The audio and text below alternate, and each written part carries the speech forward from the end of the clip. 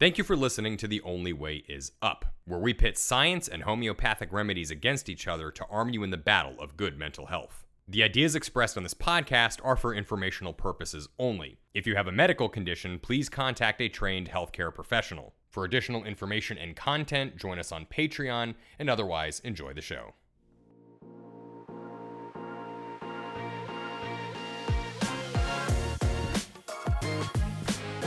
Hey everyone, Chris G here in studio today by myself. Jack is not joining us today because he is out doing police things, but I wanted to throw a podcast your way regarding cold exposure. Now this is going to be a short one, but nevertheless I felt like this was an important topic, one that we covered a little bit before, but I want to cover in more in depth. Cold exposure, this is something that's trending. I'm sure most people that are probably listening to this podcast have even heard of cold exposure at this point. And what is cold exposure? Though, basically, it's where you force yourself to get into a cold bathtub, a cold shower, cold body of water, just out into the cold. Generally speaking, it is better to be in cold water than it is cold air. It's more effective for what we're trying to accomplish. And the reason, of course, being is because, well, if you've ever stepped outside in, like, let's say 45-degree air, you could probably even do that in shorts and a t-shirt with no problem. But if you've ever jumped into 45-degree water, by the way, I'm talking Fahrenheit, not Celsius, but if you've ever jumped into 45-degree water, you know that it is absolutely frigid cold and uncomfortable, and most people probably couldn't even do it for 30 seconds, much less a few minutes. So, cold exposure, why is it good? Short answer is it's good for things like inflammation. It improves your sleep, improves your energy. But scientifically speaking, what it does is it provokes somewhat of a stress response, which helps your body heal, but then also gives you a big, very lasting boost of dopamine. So there's a lot of research on cold exposure and how and why it is good for you. On top of that, there are two kind of schools of thought, which is basically once you do the cold exposure, should you jump into some heat? Well, what they've kind of discovered is that basically if you jump into some heat immediately after cold exposure, you may not get the metabolic or fat burning effects that cold exposure is also capable of doing. So yes, if you want to lose weight, you can do cold exposure, and that is a great way to lose weight. However, if you jump into a sauna or a hot tub after your cold exposure, you may reduce, if not eliminate, those effects entirely. However, if you are somebody that wants to do the cold exposure, but you just absolutely have to get into some heat afterwards, I'm probably one of those people. Sometimes I don't jump into heat afterwards, but I do most of the time. You are still gaining the mental effects, the dopamine, the decrease in depression, the decrease in anxiety, the decrease or the increase decrease in inflammation. So yeah, I mean, there's some great benefits to doing cold exposure, even if you jump into some heat afterwards. And again, namely, I would say the dopamine effect. Now, this is purely anecdotal, but I do want to give a backstory here on why, basically the purpose of this podcast, really, which was to say that I stopped doing the cold exposure for probably several weeks during winter. There was a few reasons as to why, but the first reason was namely that it was very hard to get motivated to go out into the cold and then jump into an ice tub.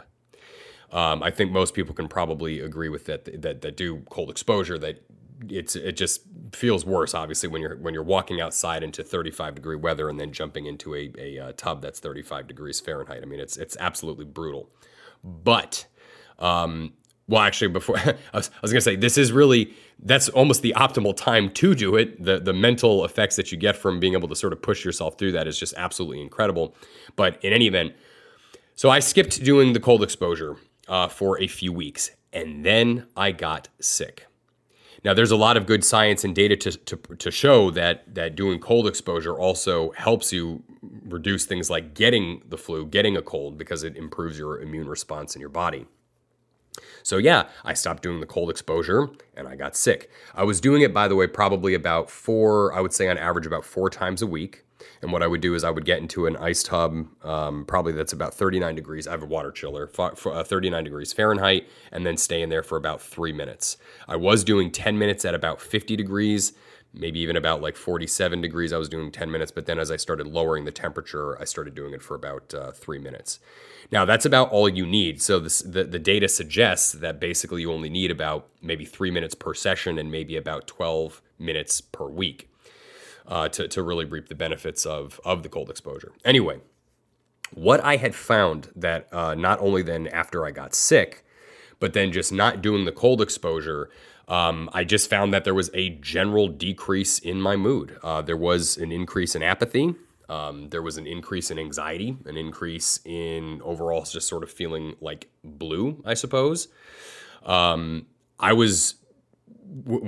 was basically getting off of some anti-anxiety medication, using the cold exposure was a great way to sort of keep me in a good mood and help me get through the weaning off of the pills.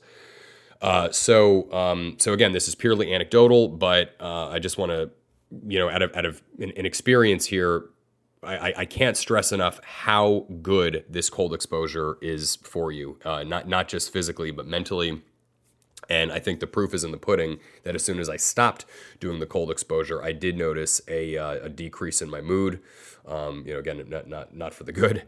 And also, I got sick. I mean, you can probably even hear that I'm a little bit congested. So yes, the importance of cold exposure. It is, especially if you are somebody that's really trying to improve their mood, decrease anxiety, depression, apathy. Cold exposure is absolutely fantastic for that. I highly recommend that you do it, and take it from me. As soon as I stopped, I didn't feel as good. So I am going to start my cold exposure back up again, and then hopefully we'll see an increase in mood and overall health. By the way, cold exposure is also good for things like blood pressure, sleep disorders. I mean, it's the gamut of it is just it's great. And they're now, by the way, talking about heat after cold exposure. The health benefits of sauna are being explored very widely these days, and they're excellent as well. So basically, if you do have a sauna or a hot tub or something that you can jump into afterwards, again, if you're not looking for the metabolic or fat burning effects from cold exposure, then get into that sauna too. It's really, really good for you, good for your blood circulation and all that. So anyway. Hope this was helpful, but, obviously reach out to us if you all have any questions about cold exposure or our experience, and we will be back with another episode really soon.